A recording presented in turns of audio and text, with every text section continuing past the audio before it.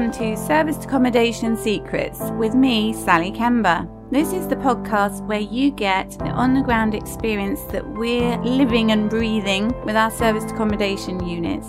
So you get to share our hacks and tips, our mistakes, so you can learn from those and thrive on our success. So welcome to Paul Anderson, the social media hotelier. It's brilliant to have you for an interview 5 months on from Hospitable host, Paul. Thank you. Well, it's awesome to be back, Sally. It's lovely to see you again. It's as you said, it's been 5 months. Quite a lot's been going on. Quite a lot's happened. It's always a delight to talk to you, and it's always a delight to talk shop, really, with people who are passionate about what they do.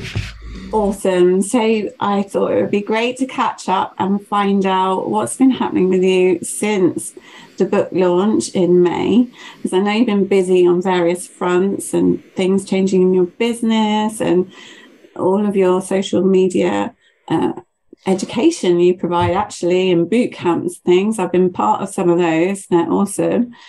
And we got a few questions for new and existing hosts that I think you might be able to help with as well. So, absolutely. So what's been going on in the last 5 months? Yeah, well, give us the lowdown. Quite a lot, actually. So what I didn't mention in the book is that I'm also in the Royal Air Force Reserves. And just before we spoke last time, I changed squadron. So I used to be a mover. So what movers do is they trim aircraft and then they put stuff in the aircraft. They tie it all down, everything from toilet paper to tanks, basically. We try not to drop it on Whitney as we take off from Brize Norton and fly it around the world. But I changed squadrons to retrain as a driver. So I've been working through my driver licenses with them. So I now have a ticket so I can drive HGV trucks. I can drive 16-ton off-road vehicles, articulated lorries. I've got buses and coaches coming up in December. So that's all been bubbling away in the background, which has been exciting. And it's with 501 Squadron, which is the most decorated squadron, reserve squadron of all time. So it's the original Battle of Britain squadron. So just getting involved in all that history and such, which is a great escape from the guest house and the Instagram work that I do for my clients. The guest house is just because I'm based in Oxford, it's very much the seasonality is after everyone else's high season traditionally. So summer's quite quiet in Oxford City. We do say that the locals get the city back. So August has traditionally been my quietest month. But then September, October, the city wakes up again. So full house, not next week because I'm on vacation, but full house and just running with that. And at the same time, helping other accommodation businesses leverage the power of Instagram. I've been taking on clients and doing strategy and one-on-one coaching and these things, and that has taken off at the same time. So an original side hustle that was designed to fill what was looking like it might continue to be an income gap after COVID, the two of them have just launched up. So I was speaking with a very dear friend of mine, and he said to me, well, you're now running two businesses, and if you're going to make a success out of them, and you're not considering hiring anybody, then you're not really dreaming big enough, are you, Paul? And I thought, you know what? You're not wrong. So I read a book called Clockwork that Mark Simpson recommended to me. Okay. And I started analyzing my time and how I was spending it. And then what I tried to do and successfully did was identify things that I do, certainly in the guest house, that I can outsource.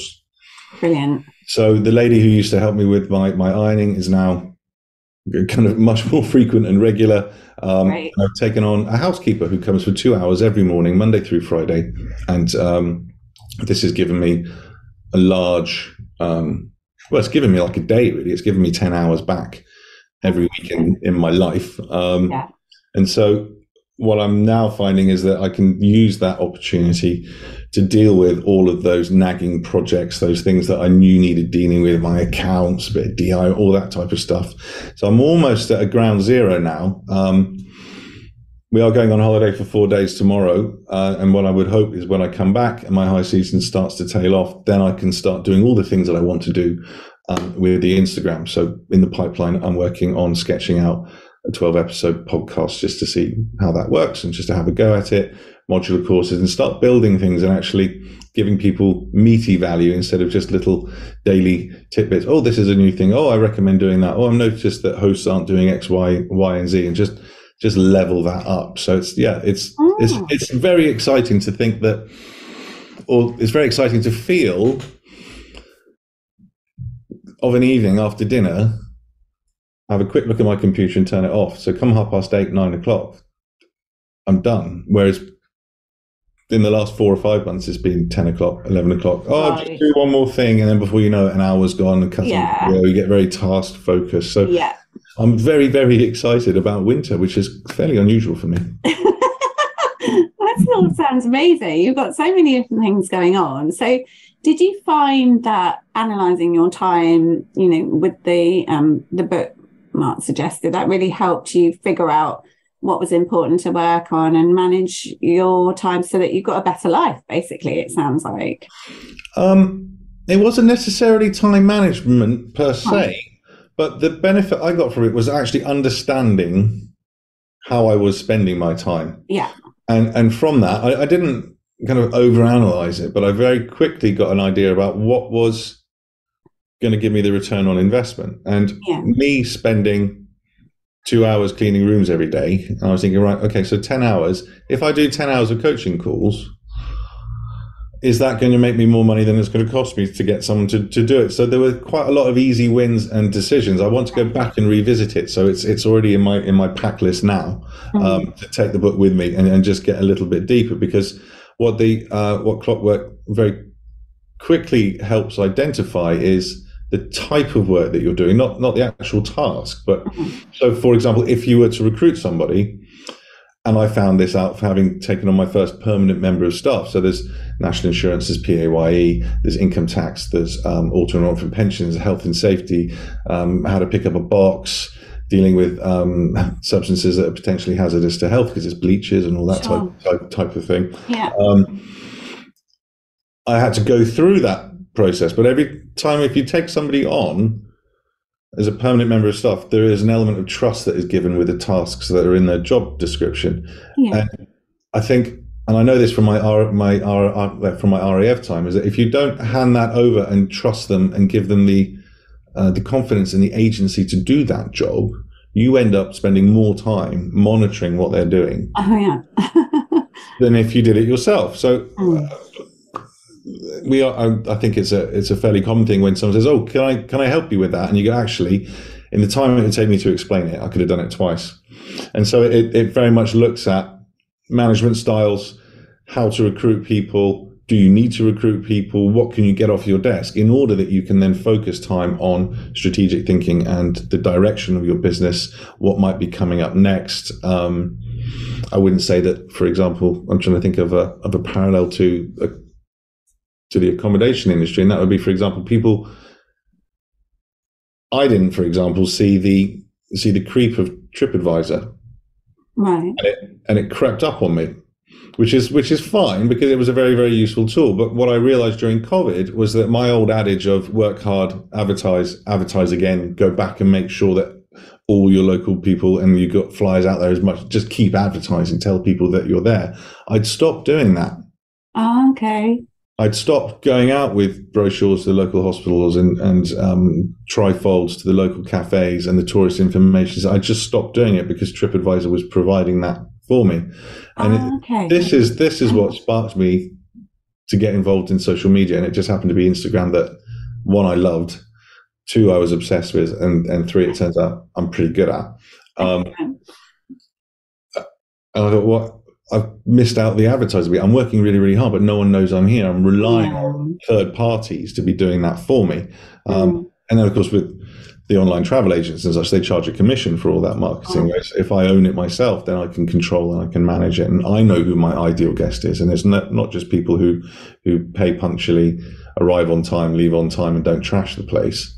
It's much more nuanced than that. So moving through that process and just understanding, actually, I can do this and I want to do it, as opposed to outsourcing it, was a massive aha light bulb moment. It was an awakening. And without it, I don't think I'd have been involved in the book. I wouldn't have met you good self. I wouldn't have met this world of beautiful, beautiful people and authors. I know, it's amazing. And wouldn't be able to, or wouldn't even consider to help other hosts, B&B owners, glamp site owners, market themselves on social media, specifically the Instagram. So it is a huge thing, isn't it? Because you kind of set your places up, like we've got our service departments, and then you need to tell everybody, don't you, and keep telling them, and the right people. But I think if you get your head stuck in the operational side, so we've got quite a few apartments now. If I was to do cleaning, I'd just never do anything else. You wouldn't. You wouldn't be on top of, you can use a QR code for people to access Wi-Fi. You wouldn't be, when they access the Wi-Fi, you can scrape and collect all the email addresses and set up an email marketing campaign. All these things. If you're too working in the business, then you don't work on the business. And this clockwork book was not a revelation, but it made it bite-sized for me. Yeah. And I think as well, like you shared that you had to go through the process of recruiting somebody permanently and all the health and safety and the training, and then let them get on with it. And people can feel, that's too time consuming, or I can do it myself. But unless you never get past that, as you say, you're never going to grow. And, we couldn't run our business without our team on site and VAs for sure. But I am a little bit of a control freak, so I'm working on that daily myself. Because you have to give people autonomy, don't you? And they have to know that they can just get on. So, yeah. Yeah, I think having worked on my own for myself since I was about 26 years old, and I'm going to be 46 in March, it's... you have to, what I'm drawing on is my RAF experience, then managing teams and managing people, and go, well, actually, they are fully trained. And of course, this lady can clean and she can walk up the stairs. It's just that I had to show her how to walk up the stairs and pick up the box. It was mental. But then in the Air Force, we go through exactly the same process. Yeah. Exactly the same process. Every year we get told how to wipe our noses. I love that you didn't share it in the book, did you? And I don't think in the previous interview that you're an RAF reservist. That's great. You're driving lorries and all sorts of things that you love doing. That's really fun. Absolutely love it, and it's a far cry from everything else that I do. Yeah. So the change is as good as a holiday, really, in many respects. And just after I joined, our son was born.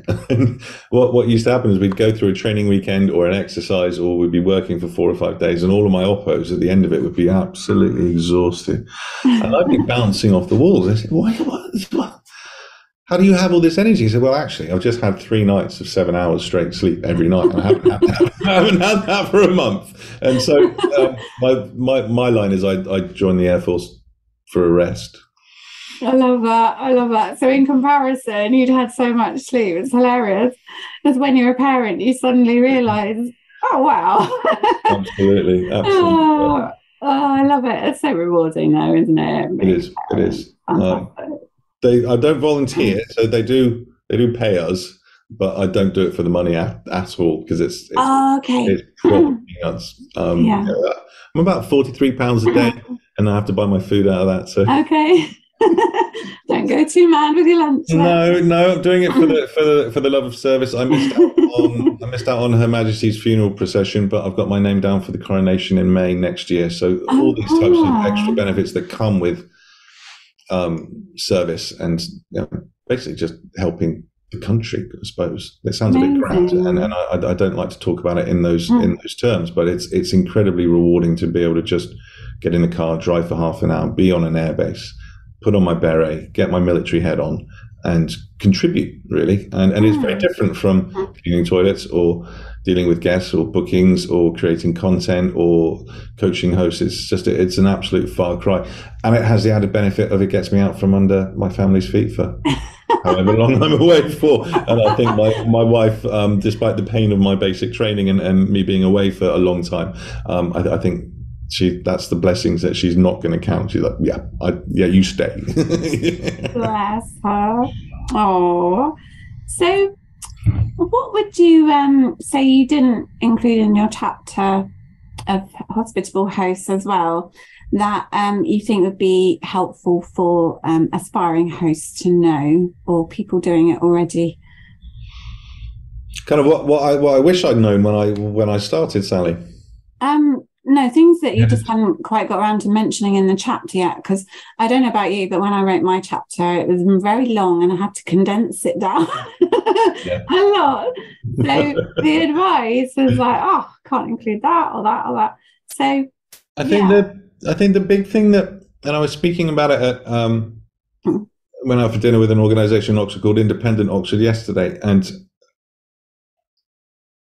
I think it's important to remember that I think it's generally the case with people, and I think I know hosting is all about people, and you have to like people, even if they're slightly strange or obnoxious. You have to get along with people. Yeah. And I think guest housing and short-term rentals and hosting and being hospitable and open-armed and welcoming lends itself to people who are running their own accommodation businesses not being alone. So what I've certainly found by being part of the book, by doing a lot of lobbying of government during COVID, by reaching out in the hospitality community or Team Boostly or wherever it happens to be, is that I think hosts are just genuinely keen and rewarded by helping other people, whether that's helping someone find a bus to get into the city, or helping someone because they have to bring their dog to a short-term rental, or whatever that is. And I think that spills over into the community. I think whilst people might be in competition with one another, there is a friendliness and a helpfulness and a collective attitude. So I think that's a very long way of saying that if you are running your own accommodation business, I think it's key to understand that you are not alone, and hosts are always keen to help other hosts. Yeah, there is a strong sense of community around that, particularly for smaller businesses rather than big chains and these types of things that tend to have the lobbying power to influence local councils or local government or national government en masse as a collective community. The relationships that I've been building, and a lot of it was sparked off just before COVID for me.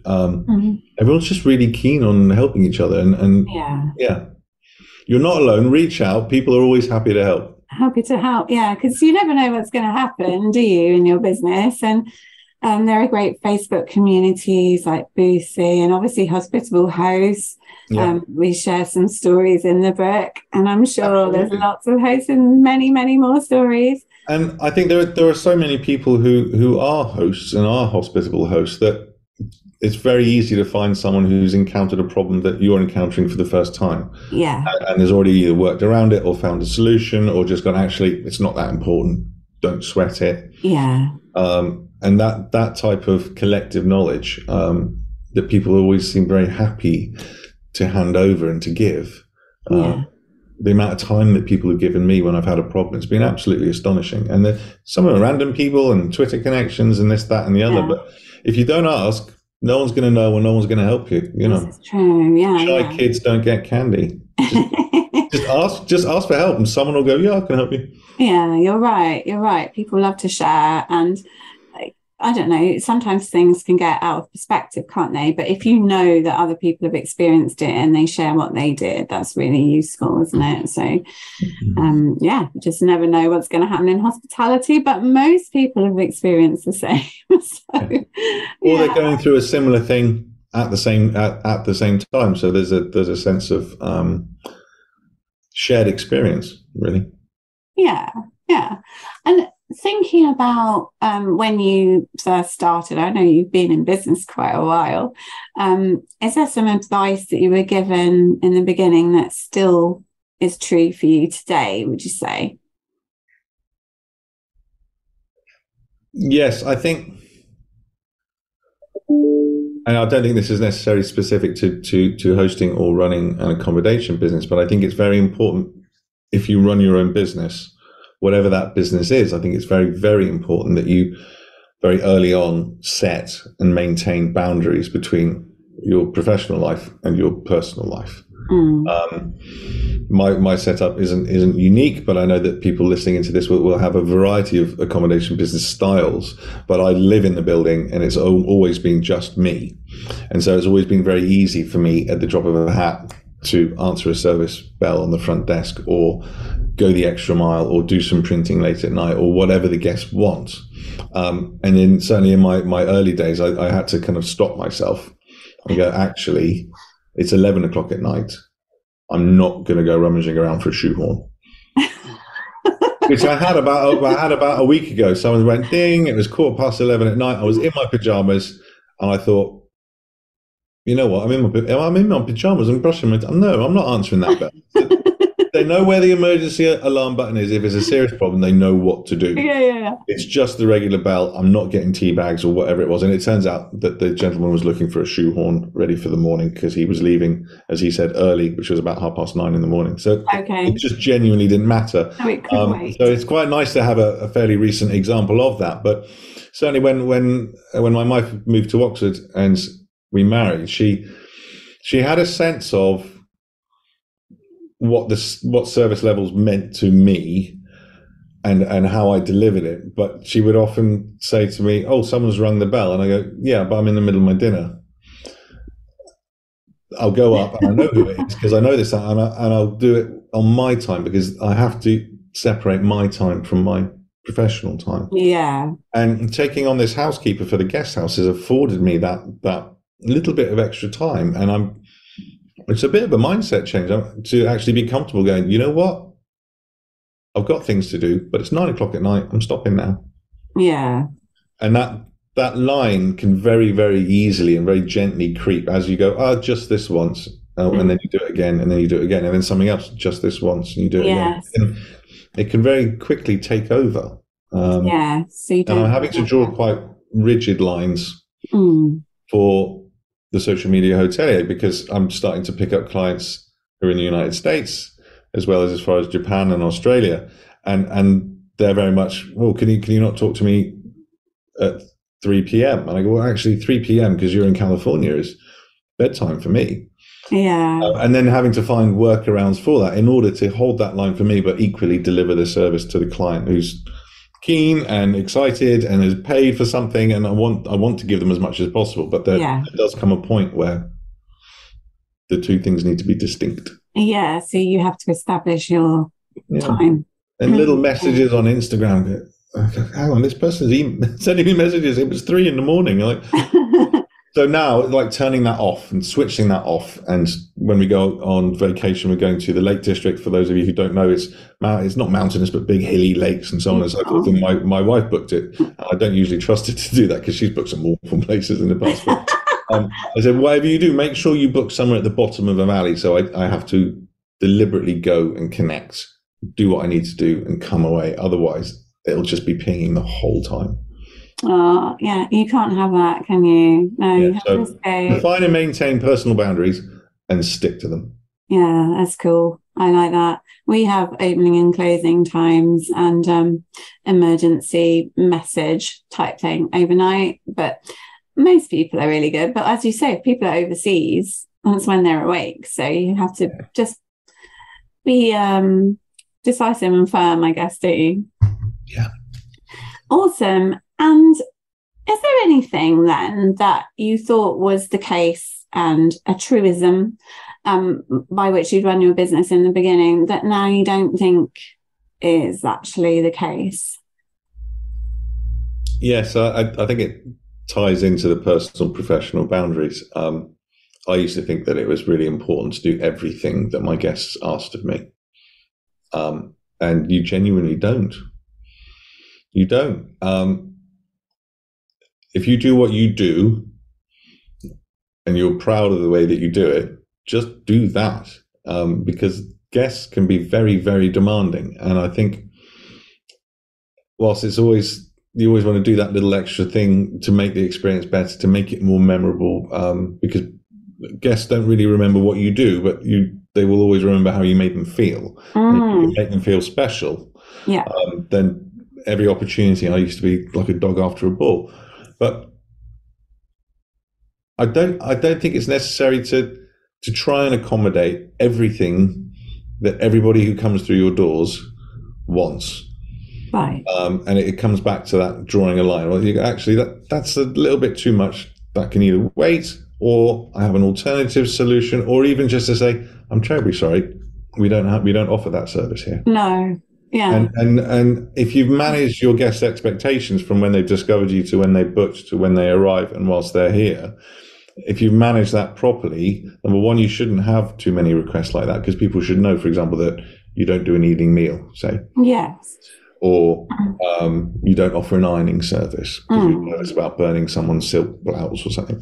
And just draw those lines and just be, no, this is what I do, and I do it well, and it's a fair price, and stop. Yeah. Yeah. That's always been the case. It took me a little while to realize that. Yeah, I think you're right. You can try and please some people, and they're never sort of happy, maybe. But as you say, if you lay out the expectations transparently in the beginning, people should be aware.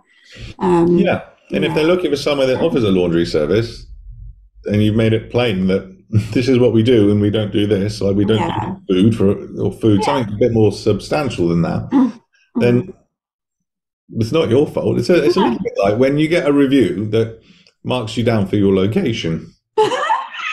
No, and you're like, come on, what? Like back in the day, maybe when I started in 2009, when Google Maps was a bit boxy, but you don't want to. Why would you pick here if you want to be there? Bless. It's a similar thing. It's a similar thing. You can only do so much, but when people try and push that envelope a little bit, and if you think they're being unreasonable, don't say you're being unreasonable, but and I guess you get a feel for what you offer being perfect for your ideal guest, really, don't you? So they kind of will guide you, I guess. Reviews and things are quite useful, aren't they? We do surveys, so you find out what people need. Absolutely. Awesome. And so just thinking about that, if you had the chance to go back in time and tell your very young host a few secrets, what would be the main one that you would tell yourself, do you think? I would recommend focusing on progress rather than perfection, because things will go wrong. Things do go sideways. People will pull showers off walls. People will not like the way that you poached an egg. People will decide that they've booked in the wrong location, and you can't up sticks for them for that night and then put it all back again. And so I think identifying criticism that you can then, even if it's just negative criticism, but you either close that out so it doesn't come back in the future, or you go, right, what can I do about this short-term, medium-term, long-term, and focus on improvement, continuous improvement, rather than perfection. Then I think you avoid getting knotted up in, oh, crumbs, the guest has complained because the pillow's a bit firm. Well, you can't be perfect for everybody, but what you can do is you can continually improve what you do and how you do it, and measuring yourself against what you were doing last week or last month or last year is far more important than going, oh, well, everyone's saying that they're perfect, I should be doing that. Yeah. Is absolutely key. And for me, actually, it's more of a life motto. So as a host, as a social media coach type Instagram expert, as a member of His Majesty's Royal Air Force, as a father, as a man, really, as a husband, if I'm not improving, then I very quickly get quite depressed. Not in any kind of catatonic way, but it kind of gets me down if I'm not moving forwards. If I'm not becoming a better parent, or I'm not learning new skills, or discovering that if I say that to my wife, she really hates it. maybe keep it in case I want to prod it, or just avoid saying that, because we learn and we grow. If I'm not advancing, not necessarily my career, but my skill set with the Air Force, and taking what I'm learning with that and applying it to how I recruit members of staff here, and how I treat them and how I talk to them in the agency that I give them. If I'm not progressing as an individual, I find that very, I just really don't like it. And so rather than focusing on, oh, I need to be the perfect boss, or, oh, I need to be the perfect this, or, oh, my content needs to be absolutely perfect. Just focusing on, well, actually, it's better than what I did yesterday. Yeah. So don't beat yourself up. Don't beat yourself up, because particularly when you begin, the worst thing is someone writes a slightly bad word on TripAdvisor about you. Like, oh, what I'm going to do? I've got 3 stars. Oh, okay, you know what's going to come again. It doesn't matter. No. Just take the learnings from it and make sure it doesn't happen again. And just because it's all just a big learning curve, and it doesn't really matter in the end anyway, so long as you're doing what you do to the best of your abilities, you're maintaining personal boundaries, and you're progressing as a business, as an individual, then everything else can just slide, because it doesn't matter, does it?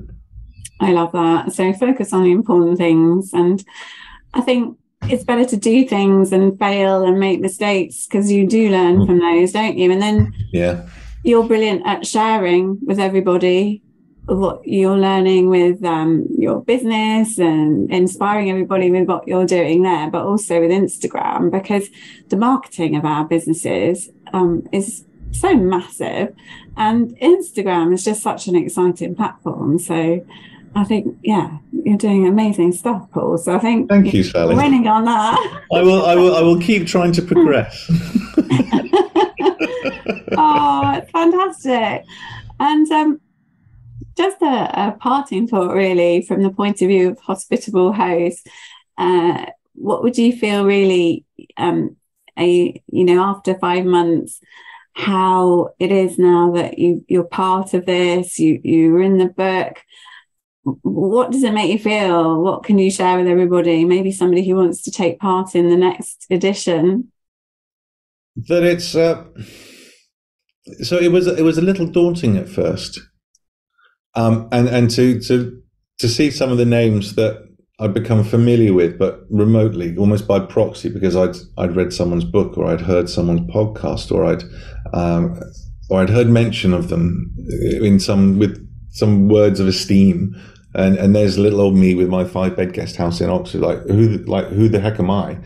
And to be welcomed into such a community where there's no, well, I've got 16 of these and you've only got 3, or there's no one-upmanship, there's no competition. It's just literally, wow, you have an amazing story to tell. I had no idea that such a thing was possible, or that it could be done. And that the kind of mutual uplifting of everybody by everybody has been a wonderful experience. It's given me a great deal of confidence. It's given me enormous amounts of motivation to seize upon the skills that I have, and to push myself and to push them forwards. One, by having seen other people's example of doing exactly that. Secondly, by people going, no, actually, Paul, you can do this. Come on. And that whole movement, I'm sure you must have felt something similar. It's a very strong, close-knit community. Yeah. I can't wait for the next meetup. It's going to be amazing. Yeah, definitely. It's going to be fab. You're so right. It's such a positive, welcoming group, and the whole community, and globally as well. It's phenomenal. So I think in life generally, there are kind of 2 types of people. There are no because type people. Well, we can't do that because. What I've certainly found with a Hospitable Host is that everyone consistently has been, and we can do and it just self-perpetuates. It's brilliant. That's awesome. I loved every minute of it. Wonderful. Oh, well, it's so fantastic to catch up with you again, Paul. Thanks. I've really enjoyed it, Sally. Thank you.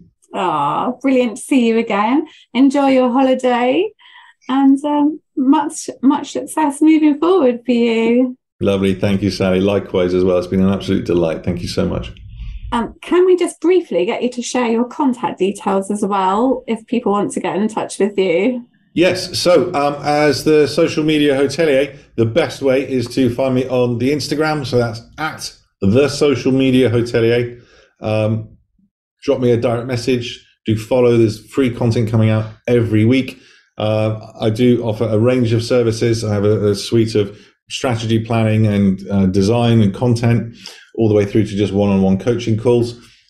What you will find, though, is if you go to my Instagram account, which is at the Social Media Hotelier, there's a little button there, and you can just book 30 minutes of my time for free, and we can kick ideas around. There's no obligation, and just talk shop, whether that's like we are now or specifically target ad, whatever your challenge might be. I'm always happy to find people who want to talk about, one, accommodation businesses, and two, Instagram, because my wife says I'm still obsessed with it. Still. You might be right. Wonderful. That's so excellent. Thanks so much, Paul. You take care. You too, Sally. Have a fantastic weekend when you get to it. Thank you. Sharing the secrets of success.